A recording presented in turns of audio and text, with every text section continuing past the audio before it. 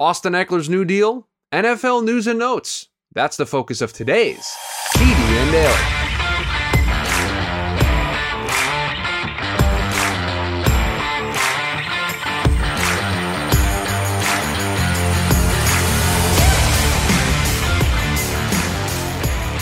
And welcome in to the Tuesday edition of the TDN Daily podcast. Chris Schubert back with you here once again on the show. Hope everybody having a great start to their Tuesday. Welcome in a news and notes edition of the show here today. We're going old school. The last 24 hours, very newsworthy, very noteworthy for the NFL. Some rule changes. Austin Ekeler got himself a new contract. All of that, the focus of today's TDN Daily. I'll share my thoughts. We've got the live YouTube chat also here, ready to go, ready to share their thoughts. And it's always fun to do shows like this when the NFL all in one day, and they've got the league meetings, the owners meetings going on right now. And so this trickle of news that's going to come out here over the next couple of days does provide some fun conversation starters here for this podcast. And yesterday certainly provided a nice little backdrop, a first day for some of these topics. And I do want to start with the information from this morning because it allows me to poke fun at myself and what we did on yesterday's show with our breakout candidates for all 32 teams. But Adam Schefter, early this morning, reporting that after requesting that trade, after not wanting to be in LA with the Chargers anymore, Austin Ekeler and the Chargers work out an agreement. He gets $2 million more, close to $2 million more in incentives added to his deal for this season. And then Ekeler gets to be a free agent after this season at age 28. So we could talk about this from the Austin Ekeler perspective, what this means for the Chargers. But really quickly, we picked Isaiah Spiller as our breakout candidate for the Los Angeles Chargers on yesterday's show because I did not anticipate this exact thing happening.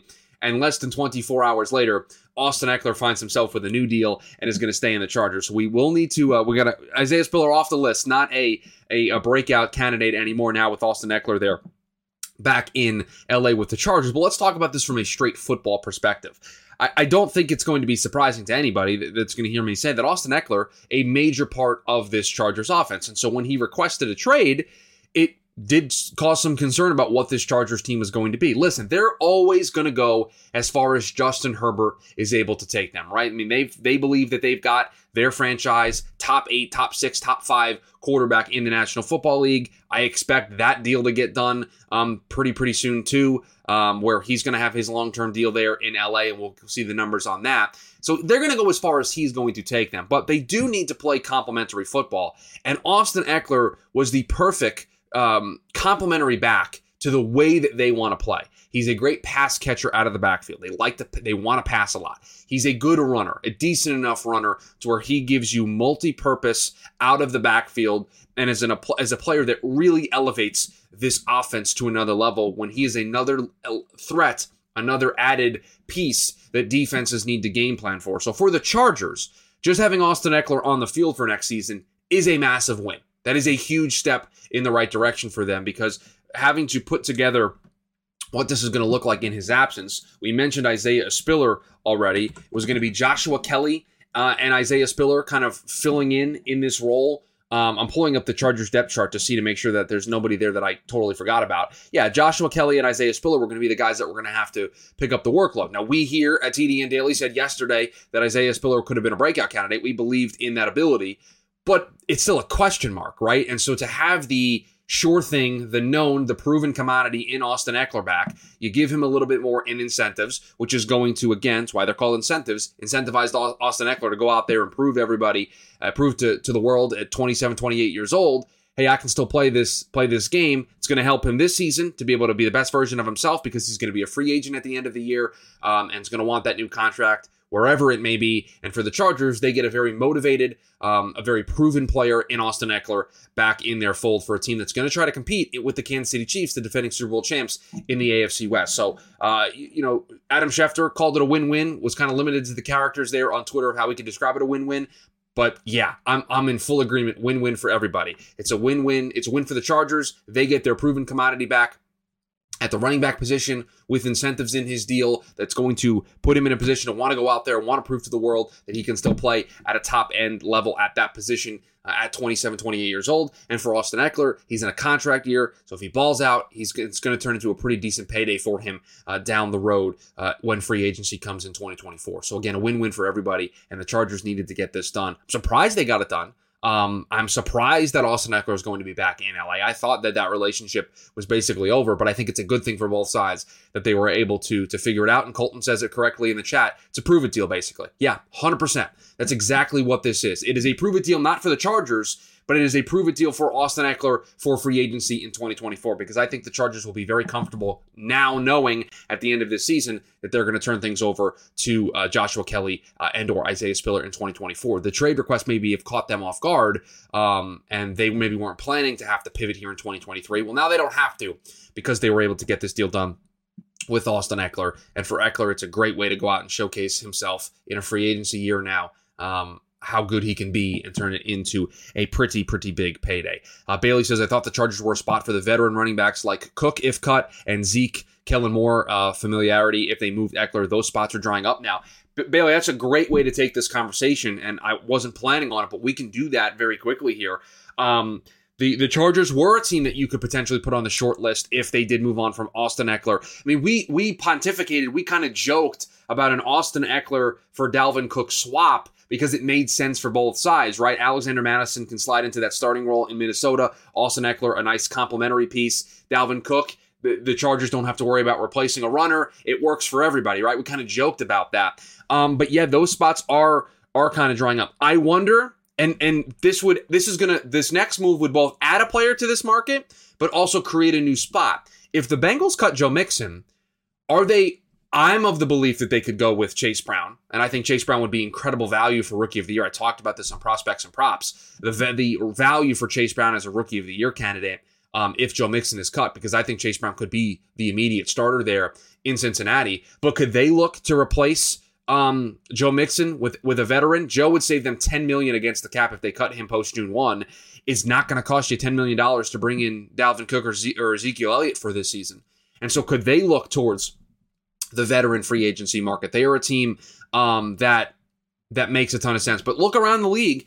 A team's going to want to add a running back, right? Teams are always going to want to add running back depth. But I don't know if those guys are going to get massive contracts. There's always been the rumored Miami connection with Dalvin Cook. We know how Miami likes to use running backs. They drafted a running back in Devon Achane in the 2023 draft. They also have Jeff Wilson, Raheem Mostert currently on the roster. So they've already got 3 backs, but their first 2 guys aren't, the epitome of health. They've had injury histories that have forced them to miss significant action over the last couple of seasons. So are they a team that's in the mix? We already mentioned Cincinnati, but we can take the Chargers off that list. What other teams really, jump off the page to you? That's a team that could use a running back. I mean, I know they used a 5th-round pick on Israel Abanikanda, and I know Breece Hall is there, but could the Jets be interested in adding a veteran presence? You've kind of pushed your chips all in the middle here for 2023. Do you really take it over the top if an opportunity presents itself to bring in a Dalvin Cook, to bring in a Zeke, to bring in a player like that to help bolster your offense? Does it make some sense? It could. But there aren't a ton of immediate slam dunk home run options for these guys. And I think that's why you're seeing it that we sit here on May 23rd and those guys are still unsigned. It's not like Zeke and Dalvin. Dalvin Cook is technically still a member of the Minnesota Vikings, right? And so we need to look at the way that situation plays out. He can't go anywhere until he gets cut. The expectation is that they're more than likely going to move on from him. But Zeke's still sitting out there. Total free agents, running backs got a lukewarm response this year. It makes sense for Ekeler to get more money this year and still produce in hopes of a good free agent deal next year. Yeah, again, I think Austin Ekeler played this, perfectly. I think he got a good deal. I think the Chargers are going to feel pretty good about it. Again, win-win for everybody. But from a running back market as a whole, something to keep an eye on. And Bailey kind of mentions that training camp injury is the only hope for them now. I don't think so. I think some team will pick them up. Hope for a big contract, potentially. But hope for a landing spot, for a place to play next season. Again, I think Ezekiel Elliott will have a spot next season to play. It's just a question of, does that match up with the value that he thinks he's worth here at this stage of his career? But something to keep an eye on here as we progress forward. We are just 8-9 days away from June 1, where these cuts will potentially start to file in a little bit quicker. We'll see if there's a changing landscape a little bit of free agents and how this situation, how this free agency plays out, specifically when it comes to the running backs. NFL rules, the other topic of conversation that I want to have here today, because we've got a couple of different rule changes that the NFL passed yesterday, the NFL owners passed yesterday, and I want to share my thoughts on them. And I think the easiest place for us to start is the rule change that the NFL passed that approved flex scheduling for Thursday night football. And I remember we've done Friday free-for-alls about this. I've done dedicated shows about this where I've discussed the NFL scheduling and the idea of flexing Thursday night football. And I have always been strictly opposed to it, right? I have never thought it was a good idea from multiple different layers. Layer one, a player safety layer of flexing in Thursday night games. Thursday night football is already an increased risk for player safety. Players have discussed how much they don't like it, how the short prep week is just, it leaves them susceptible to injuries. So just from jump, the player safety aspect of it has always been really, really bothersome to me. But a underlayer to this, and I think it's not as important of a layer as player safety. Player safety should always be the top priority when it comes to making decisions like this that are in this bucket. But I think a underlayer to this that's an important thing for us to discuss is the idea of you got fans who spend their hard-earned money, and not to get political here, but inflation, stuff's costing more than it used to. That includes what it costs to go to a stadium, to go to a football game, to go to a sporting event, to buy food at the game, to buy memorabilia at the game. Stuff's more expensive. And so when people shell out their hard-earned dollars to go to a game on a Sunday, and the NFL now passes a rule in which those games now can immediately get flexed to a Thursday, there are people who might not be able to make a game on Thursday, and they've already shelled out their hard-earned money. So that was always a logistical concern for me. And a PR concern for me is that this just doesn't make a ton of sense. Now, we've learned a little bit more of what parameters are being put on the flexing of Thursday night football that I think at least alleviate that concern for me, right? That concern gets alleviated. The player safety concern, not that much alleviated. But it's only from weeks 13 to 17. So right now it's only the late stretch of the season, weeks 13 to 17. And it requires a 28-day notice. So the NFL has to make these decisions with the greatest foresight of all time to be able to comfortably make a decision of changing a game and slotting a game into Thursday night football. So to me, an overall look at this, I don't see how many games, at least this season. So 13, 14, 15, 16, 17. Some quick math says that's 5 games that are the potential to be flexed. To me, I'd be shocked if they flex more than one of the games. I'd be surprised if they flex the game at all for 2023. And Colton asks, what's even the point then? And that leads into the conversation that I really wanted to have when it came to this specific rule change. Because the reasoning from the league and from the owners as to why this got approved, by the way, this got approved by the absolute thinnest of margins, 24-8. That is the minimum amount of owners that can vote against a proposal and it can still pass. So if one other owner changed course and went to the no side, this would not pass. This passed by the thinnest of margins. And it's very rare that we get votes that are that close. Most things, a couple teams is abstain, or it's 1 or 2 vote it down, even though they know it's going to pass. Very rarely do we get the 24-8. And so, for me, when I look at this, when I look at the idea of the reasoning that the NFL gave of, well, these are our primetime games. These are our standalone games. These are the games that we need that are the biggest appeal, the biggest draw, the biggest buzz, because these are the only tickets in town right now. This is the only game that's on our screen. And so if Amazon's shelling out big dollars for Thursday Night Football, for the Thursday Night Football package, we got to make sure that they're getting their money's worth. We got to make sure they're getting the biggest matchups. And flexing weeks 13 through 17 late in the season allows us to flex in those playoff-esque matchups, those matchups that are going to have major implications. Now, they've got to do it 28 days in advance. So again, can they predict the future and know which games are going to have the massive playoff implications? I don't know with what high degree of certainty they're going to be able to do that. But for me, the reasoning allows me to go to a place where there's an easier solution on the table. You want to be able to put the best games, you want to be able to put the marquee matchups on a given week in your best spots. Open up your flex scheduling for the entire slate. Open up your flex scheduling from weeks 2 through week 18. Open up your flex scheduling for Sunday Night Football. Open up your flex scheduling for Monday Night Football.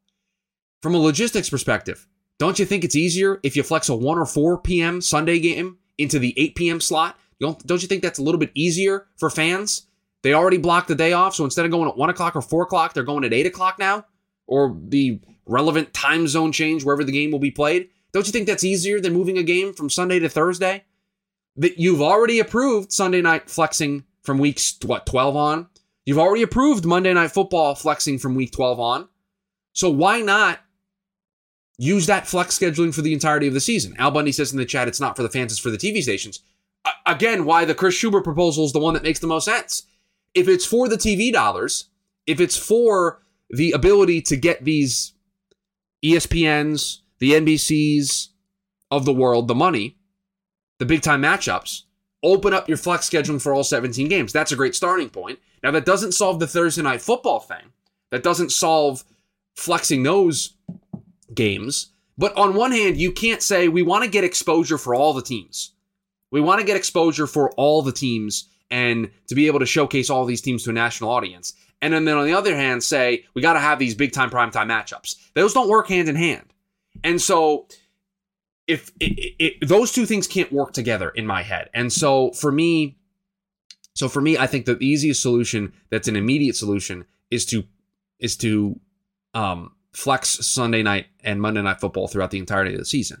And I see some people in the chat, both Al Bundy and Colton, have brought up the idea that Amazon was carrying some pretty low quality games. Colton says Amazon's probably angry about how bad Thursday night games were last year. Well, guess what? If that's the case, then Amazon didn't do their research ahead of time. Did they crawl out from under a rock? Did Jeff Bezos and Amazon not pay attention when they decided to drop all this coin on Thursday Night Football at the way the schedule was already put together when it was on Fox or NFL Network? The games not being high quality or the games not being the highest matchups, marquee matchups, that didn't come out of nowhere in 2022. That's been a common complaint. I can remember doing schedule release shows here for the Draft Network last year in which we joked, okay, what are going to be the bad Thursday night games this year that Amazon's going to get stuck with? Because that's the way the schedule has always been run. So I'm sorry, but I don't feel, you're not going to see me feel bad for Amazon that they're angry about how bad the games were last year if that truly was the case. Then they didn't do their research before dropping all the money that they dropped on the Thursday Night Football package. So, spare me with the sympathy for Jeff Bezos and Amazon. You're a multi-billion-dollar company. Maybe do a little bit more research into how Thursday Night Football was operating.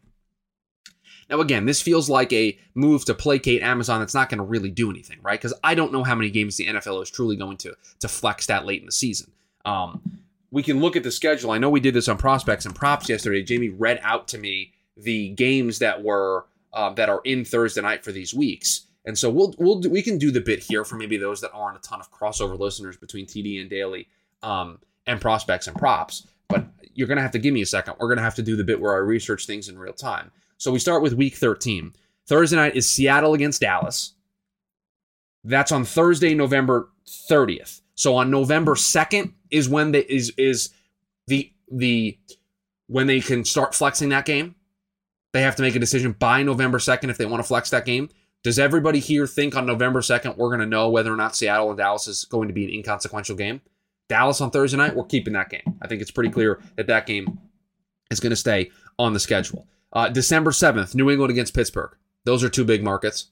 Don't see that game getting flexed out of week 14. Week 15, the Chargers at the Raiders.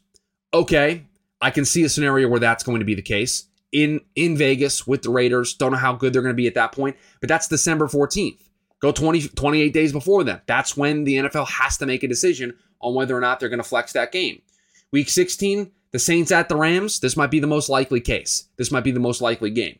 The Rams might not be pretty good. I'm a big believer in the Saints, but if they don't put it together, this game could definitely hit the chopping block. Thursday, December 21st. And remember, that's a week in which you have 2 games on Saturday that are already in nationally televised slots on NBC and on Peacock. So don't think those 2 games are eligible to move. You have 3 games in the national window on Monday, December 25th for Christmas. Those are nationally televised games that are standalone in their slots. So you're not going to have that. And so you're going to pick from a very, very limited group of games from Sunday, December 24th that you're going to pick from for these to flex in. And then week 17, we'll take a peek real quick. The Jets at the Browns. That could be a game that could mean something for both teams. That could be, those 2 teams could be battling it out for a major playoff spot, a wild card spot at that point. So again, December 28th, the end of November, are you making a decision to flex that game? No, I don't think so. So again, I don't know truly how much this is going to play out into terms of flexing actual games that change the schedule. Al says it's the Russell Wilson story. By middle of last year, we all knew Russ sucked, so flexing him out would be ideal for Amazon. NFL wants to please Amazon because it's another big TV contract they can get. Oh, I understand it. But again, that means Amazon didn't do their market research as to what this property actually did for them. And for the NFL, I don't know truly with this new flexing schedule how much flexing they are truly going to be able to do. Right? That's the big takeaway that I have from this story. And then the last story we're going to discuss here on the show is the NFL approving the idea of dressing a third quarterback without using an active 53-man roster spot. And this all ties to the San Francisco playoff game in which they lost both of their quarterbacks to injury. And basically they were getting Christian McCaffrey ready to play quarterback at one point.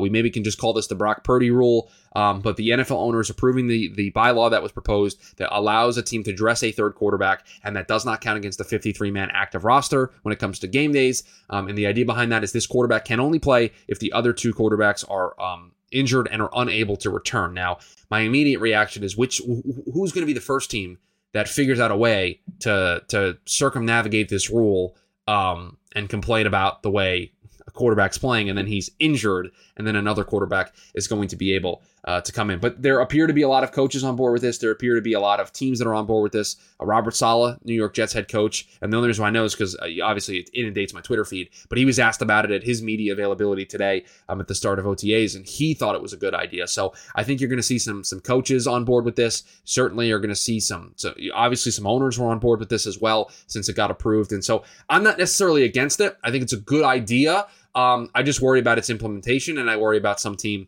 figuring out a way to circumvent the rule and put themselves in an advantageous situation. But yeah, the NFL passing some rules. I'm sure there'll be some more news and notes that come out here over the next couple of days from the NFL owners meetings. I believe in Minnesota is where they are, Minneapolis, where these NFL owners meetings are. And real quick, San Francisco getting the Super Bowl in 2026, and Green Bay, for TDN purposes, getting the draft in 2025. So Detroit next year and Green Bay in 2025. So those are some fun destinations. Interesting to see how they set themselves up in Green Bay.